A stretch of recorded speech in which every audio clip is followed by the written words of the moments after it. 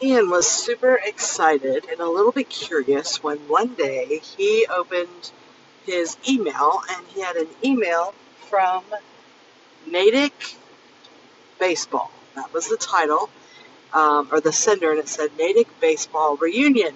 And Ian's like, what in the world? I haven't lived in Natick in, let's face it, a long time. And so he opened up the email and it said that the following month that they were planning a weekend of baseball fun back in Natick, and they actually were being able to use the Boston Red Sox stadium, their baseball field, and that they were going to do a bunch of different activities, but they were trying to get all of the, I guess it's all guys, but all of the people who had played Natick baseball and over the years, starting from whatever, age they started from, as long as they played, they wanted all of the guys to come back to Natick for a weekend of baseball fun. And so it said there was going to be, like, they're going to have dinners, they were going to play some baseball games, they had some awards to give out, and they, like, had accommodations where, had to pay for them, but, like, at a hotel. Anyway, so Ian thought, why not? How fun would it be to go back and see all of some of his old buddies? So he booked his plane ticket, booked his hotel, and he went back to Boston. And the day came, so they went to the first event, and the first event was a dinner for everybody. And so they walked into this big hall because there were a lot of people there, hundreds of them who had played Natick baseball over the years. And Ian walked in, and he certainly didn't know all of them, but he definitely kept recognizing people. And some were from his very first year he ever played Natick baseball, and then it was from his first year on the travel team, and then some of the other guys he played with as he grew up and was in junior high and high school playing Natick baseball. And oh my goodness, they would sit around, so they got together at a table with the guys he'd played with and knew the best, and they sat around and told stories and laughed and gave each other a hard time.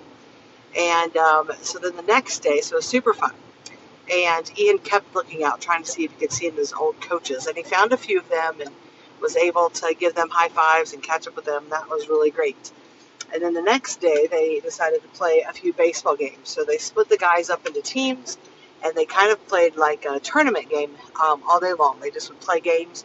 They only played 5 innings, we'll do 5 innings per game. And so Ian's team was doing really well.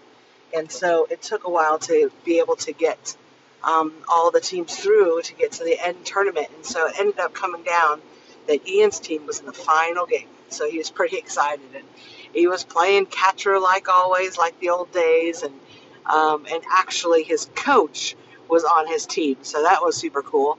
And they were playing, and it was a really close game with the other guys they were playing against. And in fact, at the top of the 5th inning, it was tied.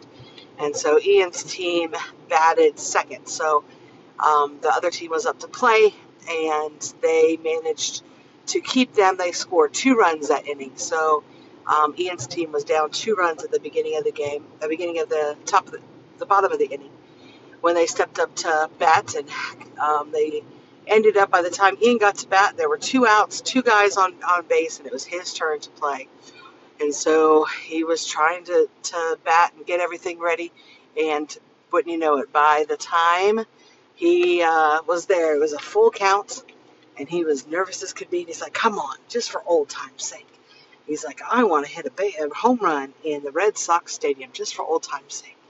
And sure enough, that ball came flying to him, and he reared back and swung the bat as hard as he could, and he got a home run. And it was a walk-off home run. Granted, it was just for fun with all the baseball guys, but he was happy because he won, their team won, and everybody was celebrating. And then they actually presented some awards. And so they gave lots of different awards out. And so they actually had some most successful baseball career awards. So Ian won that one. And then they had awards for all kinds of different things. They had the winningest coach. And the winningest coach actually went to Ian's coach from his first year when he played travel ball. Coach Stone was the winningest coach of all the coaches that were there. So they had another dinner that night and just had tons of fun. And the next day, a couple of them got together just to hang out, and they actually went into Boston and explored Boston some more. And Ian thought, man, this was such a fun weekend. So at the end of it, the bunch of guys exchanged phone numbers and emails and promised they'd try to get together more frequently and to remember the good old days of Natick baseball.